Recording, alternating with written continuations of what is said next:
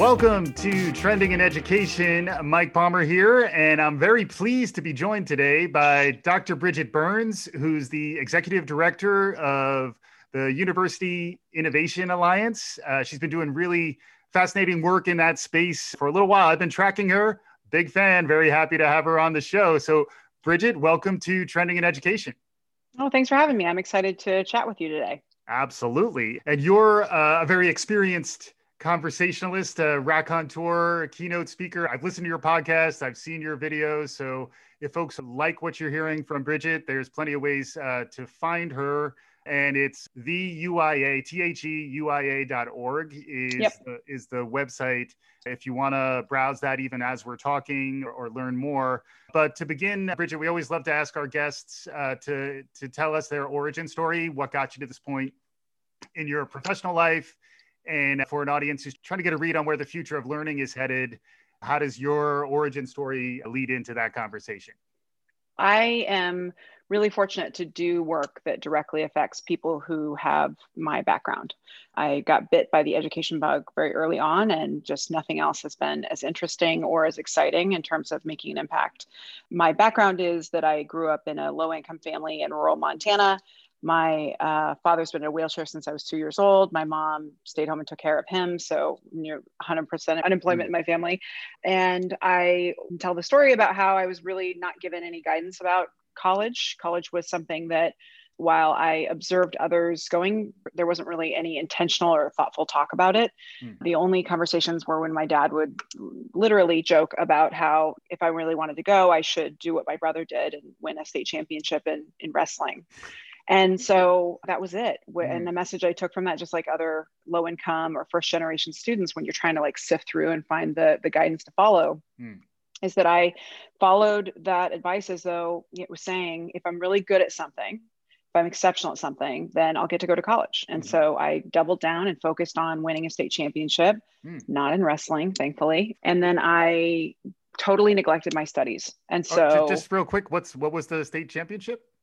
In debate. I ended up finally winning a state championship in debate. Nobody's interested in a mediocre student who can argue about it compared to a Big Ten wrestler. So I barely eked out of high school with a 2.3 GPA. I didn't have nearly the options that I thought I would. And I didn't really have the guidance. So I stumbled to a community college in rural Idaho. Actually, not really rural, so Coeur d'Alene, Idaho. And that was as far as I could get away from Montana. And as 18-year-olds do, like I love how now when I give advice, by the way, to young people, that my advice is so strategic and you got to make a decision this way or that. And the truth is, I just bumbled my way. And I'm so lucky that it worked out. People have been incredibly kind and generous to me. And that's really what's happened in my life. So I get to community college. Turns out they don't have a debate program. And so I have to get involved in something. I'm trying to find a use for my skills. So that got me involved in student government, which was really very eye-opening because through that, I became aware of the challenges other low-income students experience. I understood more about the poverty cycle, started first airplane ride to DC to lobby. So it was some of those early formative experiences that education gave me that really led me on my path. It was a lot of the stuff outside the classroom. And I then ended up at Oregon State University. And a year and a half after I got there, I was elected student body president. And a year and a half after that, I was appointed by the governor of Oregon to the State Board of Higher Education. That's a bit more of my origin, younger story. But if you think about it, that's so formative. Like as someone with my background, a non-traditional student who barely transferred, showing up at a school, didn't know anyone, and managing to, at 22 years old, being on the hiring committee for the next college president. And then having to deal with hiring and firing of college presidents and figuring that out. So that was just a really powerful experience. And the broad picture of that is I really wanted to try and help education uphold the promise and the impact that I thought it should have, and it had for me. And I just want other kids in poverty to have the same opportunity to have the light bulb awakening moment that I had. And so that's kind of how I got bit at a younger age. And then I stayed in education. I, got my master's in public policy, worked after I left the university system. I served on several other state boards around college access success, and ultimately ended up becoming the chief of staff years later for the university system. And then that gets me to, at some point, I'm finally ready for transition and I become an ACE fellow and I get to follow Michael Crow around. There'd been all this talk about innovation and innovative leaders, and it felt very much like it's hard to know, right. Is it really different?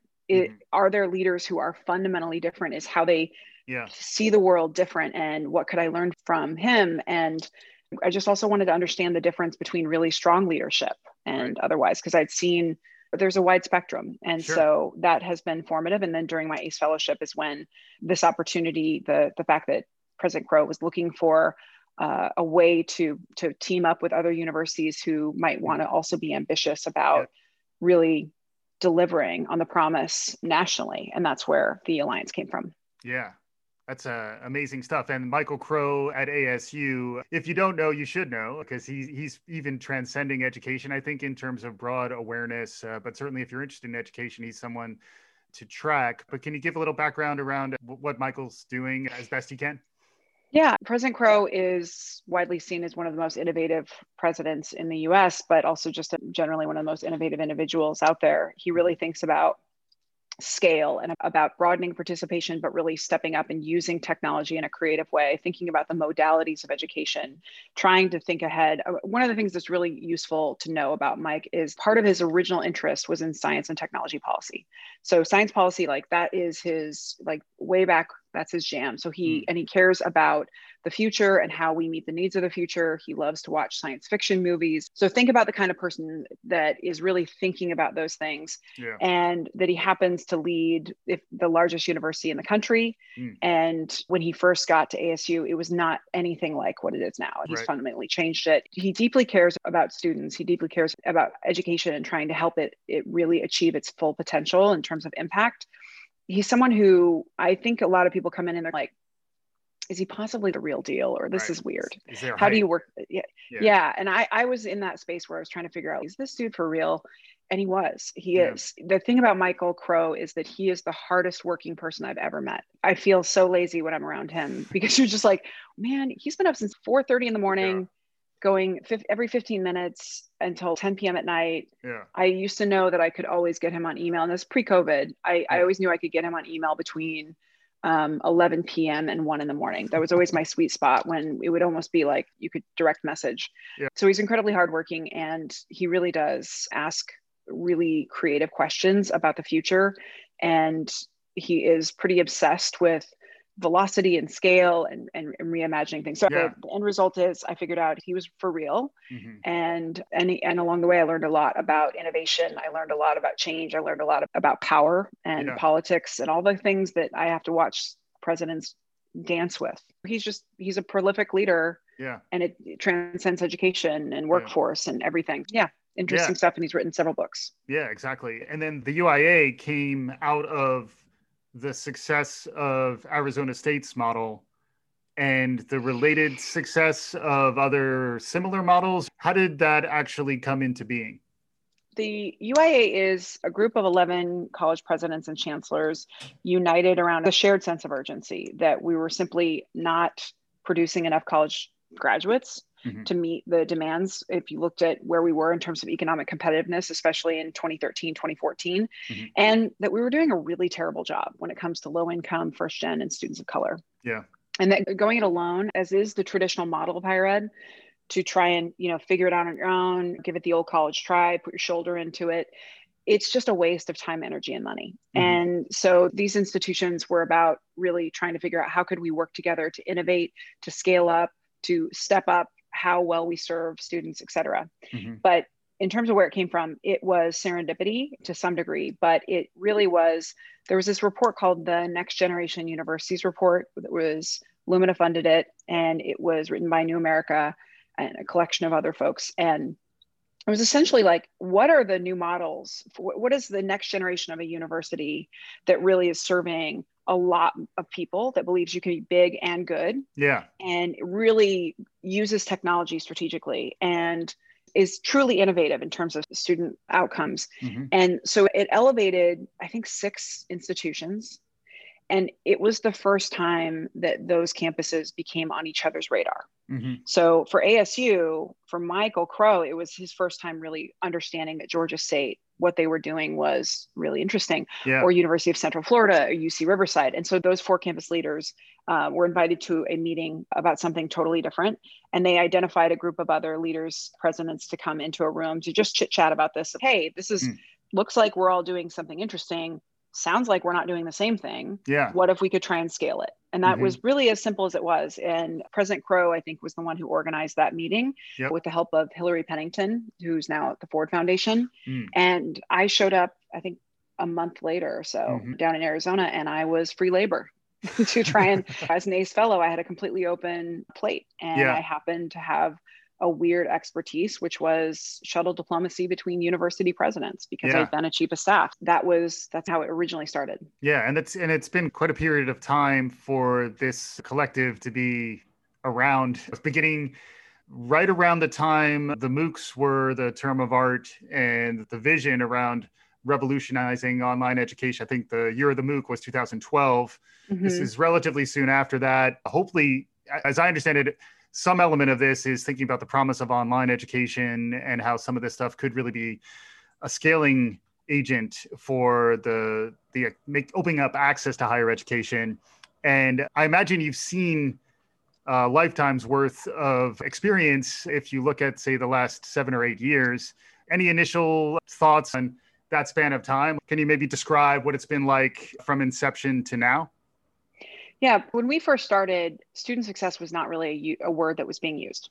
That was not the focus. The focus was graduation rates. We were still pretty obsessed with rankings. Not that we've become immune to that, but I think we had a fairly old school way of looking at institutional performance. I think that's been a big evolution, is the significant focus on student success. I'd like to think that we've played a role in that. But I also think that the idea that institutions as standalone figures, that's where we should pay our attention. I think that's evolved. I think there's been a lot more collective impact focus. When we first rolled out, it was just like, meh, okay, whatever, group of people saying they're going to do something. Yeah. That was a feeling I got from folks. And I think part of that is that higher ed has a tradition or a history of, we announce a lot of things. Yeah. We don't always follow through on them, and we rarely shut things down, that narrative. And there was little fanfare at the time. And we have over time really created a bit more of a drumbeat about when universities collaborate, that students win, and that student success should be our focus, that it is about the design of the institution. We actually have to do fundamental transformation of how an institution works, and a lot about broadening participation, that we've been focused on the wrong things for way too long, and it's difficult to make change. And the only way you make change that really lasts is really working together, just because otherwise we see the turnover happen so quickly that institutions' progress recedes quickly over time.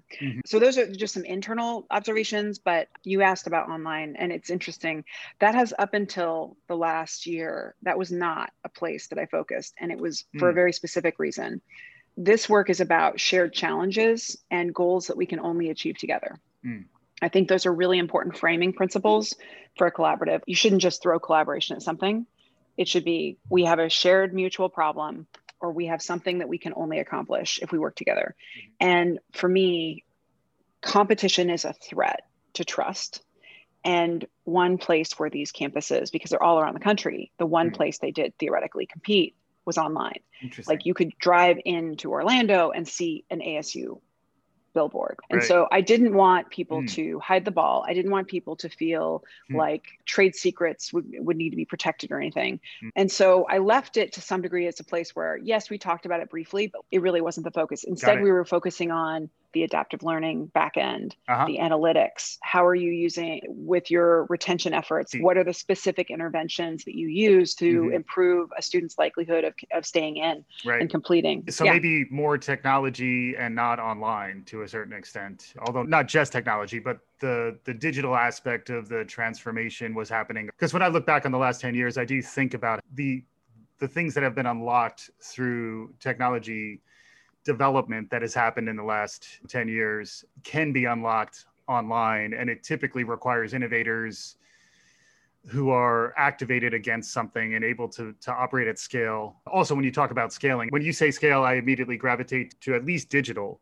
First, the way that we think about scale, while yes, we're talking about more, My narrow focus is often on a different type of scale, which is if an idea has met a threshold of evidence and we know it works in one location, can we take it and port it to another ecosystem with different values, a different model of how they do things, whether it's centralized advising, decentralized advising, et cetera.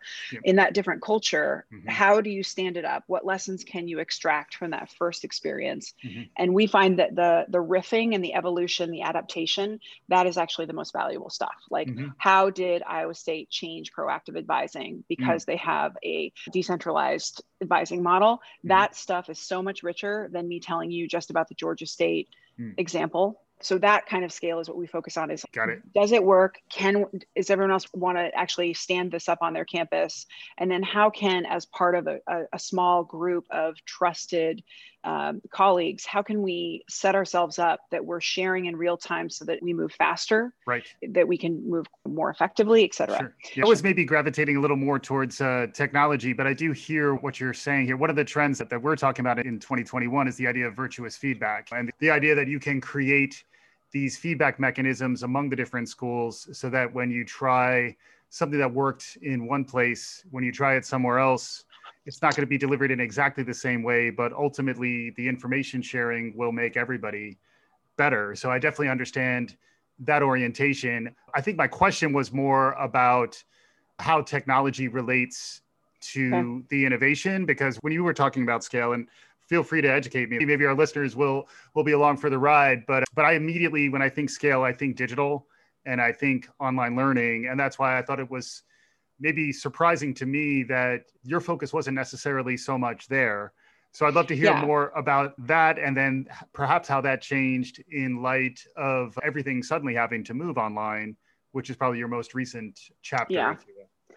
For us, it's not online for online's sake. I think often people think online education because we're thinking about the future and because this is just going to be more efficient, et cetera. But we think online for, if you're really thinking about reimagining higher education around the needs of the learner, then the modality of delivery is one of the variables. And you have to have flexibility around that in terms of what type of student are you talking about serving, thinking about their holistic needs and making sure that they have as much flexibility in terms of how they consume knowledge so that the true transfer of ideas happens. And so I think that a blended model is likely to be the outcome for everyone. And that we've discovered that there were a lot of things that were happening in person that was a waste of energy and it was a waste of time. And we don't actually need you to physically port to a location.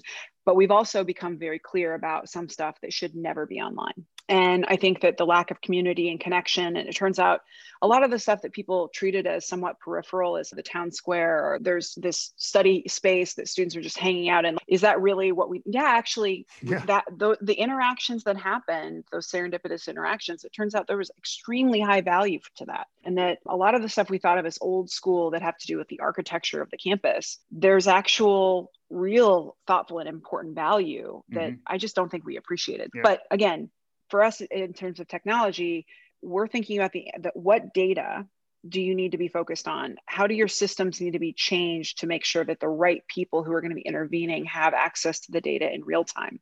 How do we make sure that the chatbot, if you're going to communicate in this ecosystem, we know that surveys fatigue is like a massive problem. And so it's not just throw a chatbot at it. It's how do you set, there are versions of chatbots, there are different locations for chatbots. You can choose different parts of your institution to have control. There's a lot of strategy around time of day, use of gifts. How many questions in a row can you ask before a student disengages? When is it strategic to use that? So all of that stuff, the analytics stuff, how you support your advisors, how you support financial aid, intervening quickly. How do you make sure your faculty have the insights to be aware if you have an issue with a student in your classroom in real time? And so all of those pieces matter. And whether I'm looking at a screen or I'm in person, matters. So I just think of them, they're all different variables and they all have to change if you're really obsessed with empathy, if you're really obsessed with design, and that the outcome is the transfer of ideas, not just the coverage of ideas, so that a person ends up with a meaningful credential that will support their ability to navigate multiple careers. I think obsession with that is where I'm at, instead of should it be online or not? It's like a sub question. I took online classes when I was in school, and obviously now everyone does.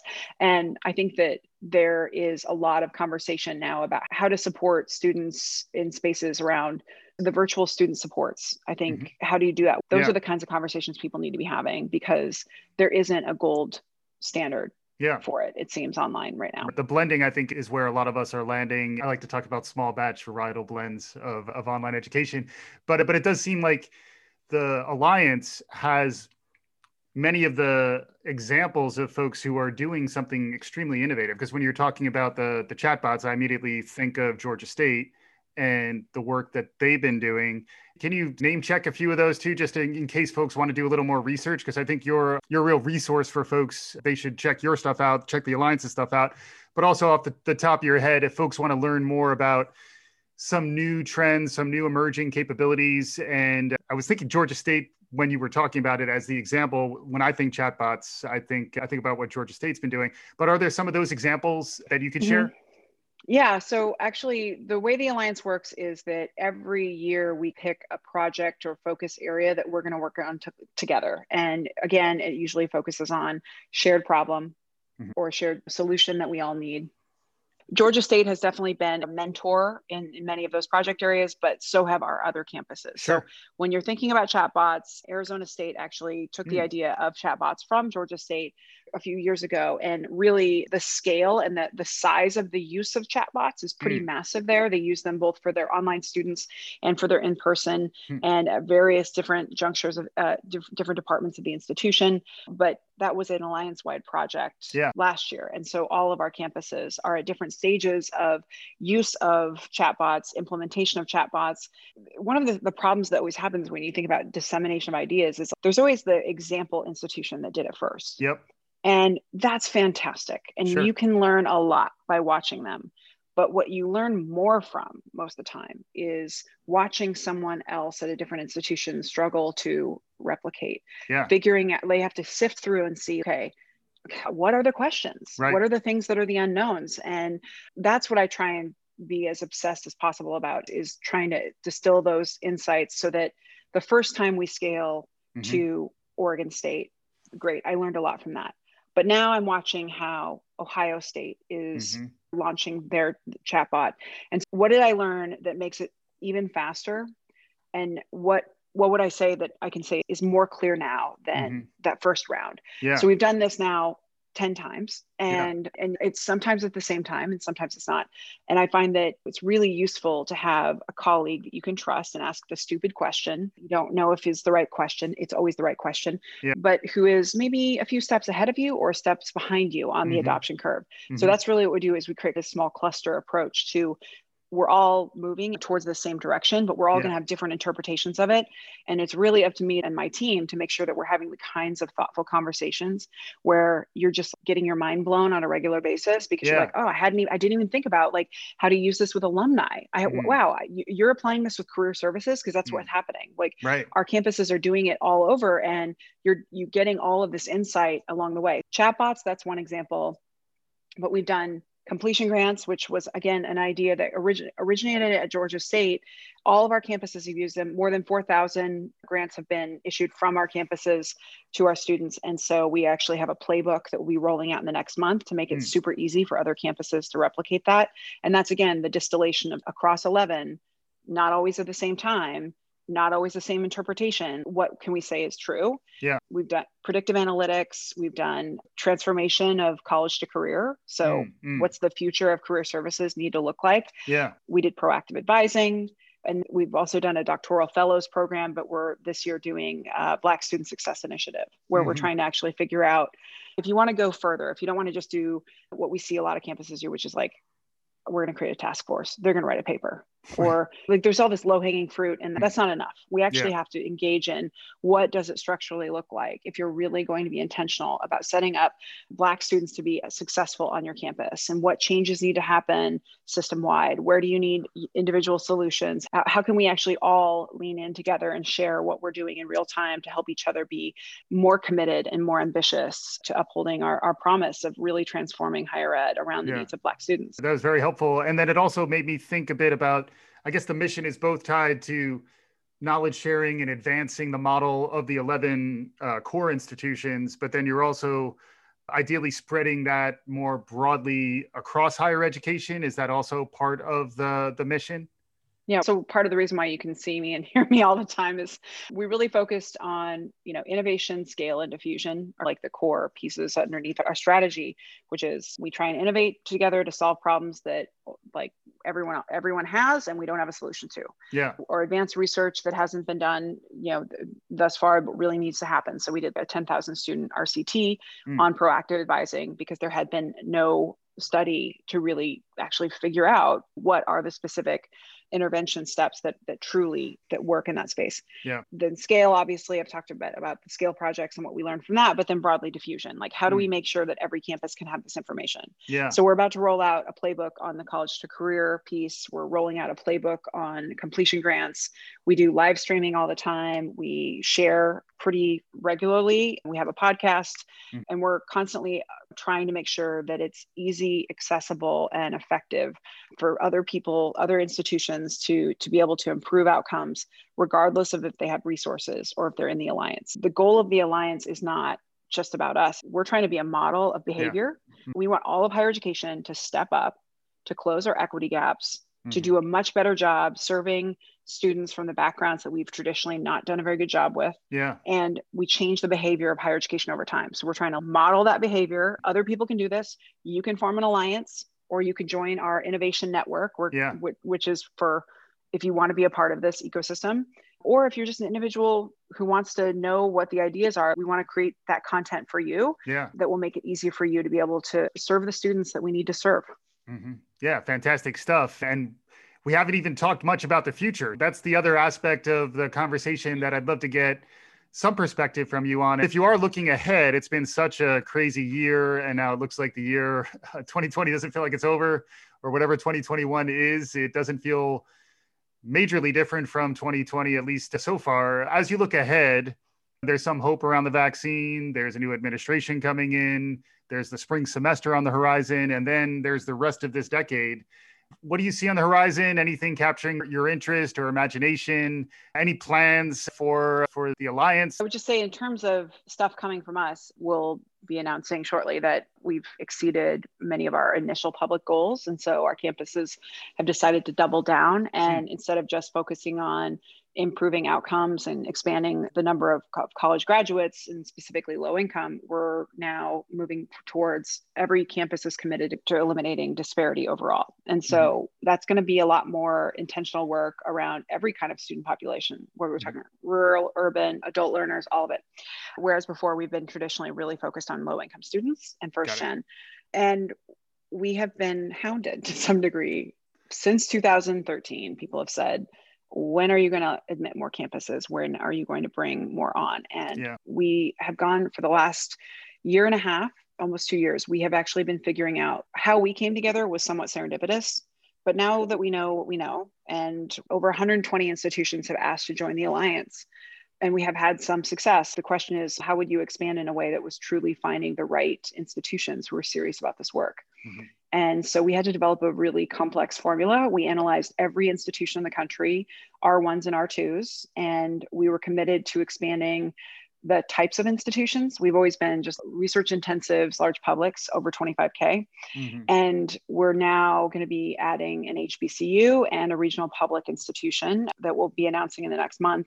And we're going to be expanding up to potentially doubling the size of the Alliance. We'll never get bigger than 20 because we think the intimacy matters. So that's one announcement, is that like we're actually open for business in terms of we figured out the right criteria to help us identify the kinds of actors that we think are going to take this seriously and commit and really add value. That's a big part of what I'm focusing my time on. And also something called the University Innovation Network, where other institutions, individuals, or networks can be a part of an ecosystem with the Alliance. We just wanted to create a space where ideas move more quickly. So it can be about anything, but we would, of course, seed that with original content from the UIA. In terms of what's inspiring me about the future, I think I'm really interested in figuring out how we set higher ed to really soak up the lessons from COVID that were good. What stuff should always stay virtual? How do we make sure that It doesn't make sense that we ever offer a class that is 100% in person again. Mm-hmm. What lessons have we learned from this flip to digital that we never want to unlearn? And what do we need to get back to quickly? So that kind of stuff, folks are starting to think about that in terms of the future of education. I'm super interested in how we can serve a totally new population. Not obviously adult learners, we really need to double down on in a way that my institutions and institutions like mine, we have not at the level that we need to. Right. But now I think we have a new group of people we need to serve. And unfortunately, there are alumni. Right. Like, we need to figure out how we can help you understand what your skills are as the digital economy changes so quickly. Yeah. And we won't really know how much that change has happened until we get through this. Yeah. But we gave credentials and certificates, and we graduated a lot of people who were working happily, and then they had the world flipped on them. And so the question is, what role can we play to help them retool, reimagine? And I don't believe it's an MBA. Right. I think that the way that we think education needs to be consumed is too big and too slow. And we're going to have to start figuring out how to modularize and create bite-sized offerings that meet people where they are. And so I'm super interested in seeing which institutions are going to be serious about that, not just as a money grab. I see so many online EDDs rolling out, and I'm just like, oh, yeah. That is not what we need right now. What we actually need are, let's meet people where they are. Mm-hmm. So I'm super interested in how over the next year and a half, we soak up these lessons and how we actually shift our work in the direction that I think we always should have. Yeah. That's amazing stuff. Lots to chew on. I recall you mentioning you were intrigued by TikTok as well. So that format, yeah. I love TikTok. I think, thank goodness for TikTok through COVID, right? I learned so much from it. That's what I find really interesting, is how these people are coming up with really creative ways to distill a message and to educate people. The educational part of TikTok is fascinating. And I'm learning about weird stuff I had no idea I was going to learn about, like today, tech valuations and how a company's value is set. Wow. Mortgages and different craft projects, like all these things I didn't know I was interested in that. I find that this is an interesting platform that I think shows us that you can distill complex messages in a way that is really valuable for the audience. Mm-hmm. And I'm not saying we're going to deliver all of our lectures in TikTok form, but what could we possibly learn from this experience and from seeing how these creators are doing this that would enhance our ability to connect with students and make sure that the lessons truly resonate? Because, and I've still been looking for students creating TikToks around topics that would be to some degree like peer-to-peer mentoring, advice I wish I'd known when I first came to college. Here's how to do the FAFSA, things like that. I don't want to see people like me creating TikToks about that. I want to see how we can help support young people. I think empathy is really powerful. I think that folks sharing their experience and using that to help coach and guide others is really generous and thoughtful. And I would love to see more of that and make sure that we are putting students as the ambassadors in the role as the guides that they are for others, and hopefully being able to increase the number of students who believe that they can and that they have the knowledge to be able to navigate college. There's so much of this language that is inside baseball. And I feel like, man, what a missed opportunity that we're not actually trying to strategically as a sector leverage this medium to meet the population that we're trying to serve. Yeah, that's fantastic. It does come full circle back to your origin story too, where you think about the people in a similar position where you were when you were 18. Where would you be seeking out that kind of insight? Would you trust, getting back to your trust point, would you trust something that was designed by someone who was older? Or are you going to trust someone who's sort of using the formats and talking in a language that you understand a lot better? How do you unlock that potential? Quite a lot to chew on. And that's just part of what we were chewing on. I would stay off of wrestling TikTok. Yeah, I was going to make a joke about Stevie Nicks, but I decided not to. I just let that go. But yeah, amazing conversation. Very much appreciated. Dr. Bridget Burns at the University Innovation Alliance. For those of you who are listening, thanks so much for the time. Oh, you're welcome. And it's an honor to talk about this work. And I really appreciate the chance to connect with your audience. Awesome. And for our listeners, thanks for listening. We'll be back again soon. This is Trending in Education.